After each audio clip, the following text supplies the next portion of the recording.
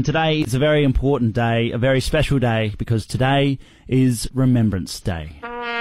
Today, we stop. We remember. We remember not only those who fought across Europe in World War I. There was just a hail of bullets. It was like hailstones in the water. Or took up arms in World War II, like Ted Hollingsworth. I was 17 and a week old when the war broke out. And I said, don't worry, I'll go in the Navy. And I turned 18 and I did. Every time you went to sea, you were one of the submarines. Or faked their age to defend our freedom, like Jim Kerr. I turned 15 in February 1940.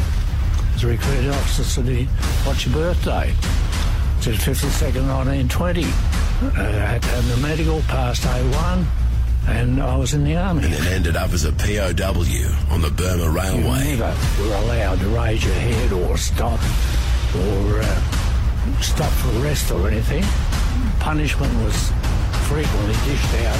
You know, wanted the thing built. We also remember the modern-day diggers, like Vietnam veteran Jan McCarthy, who nursed our injured soldiers. And I got to the hospital and I thought, oh, what have I done here? To be perfectly honest, I didn't know really what to expect. I expected casualties and certainly tropical disease, which we got. But generally speaking, you know, I was a bit raw in that I didn't quite know what I was going to. Or Chris Gray, who helped rebuild Iraq. Yeah, look, it was pretty surreal actually. Like you look around and all the buildings had sort of been beat up quite a bit. You know, rockets and bombs and bits and pieces sort of hit there and everywhere. What was it like though? Every time you got into an armoured personnel carrier in Iraq, the mental situation where you didn't know where it was coming from. That was probably pretty daunting. You know, you just not knowing where anything could sort of I guess come from. Today, 100 years on from the first Remembrance Day, at the 11th hour, on this the 11th day of the 11th month,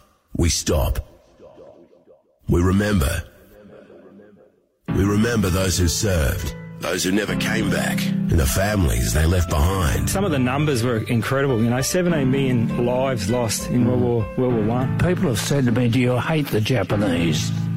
I said, I don't use the word hate because I feel that hate can consume you.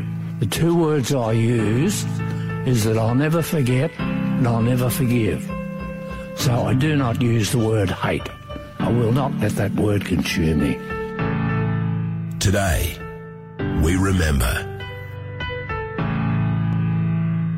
Lest we forget.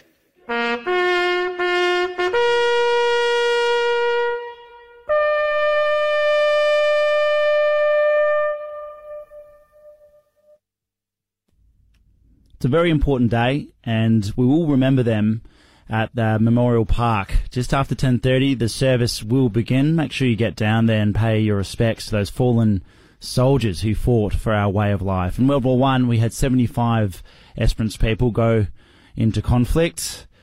20 of those did not return. It is very sombre, but all we can do now is remember them and show our respects.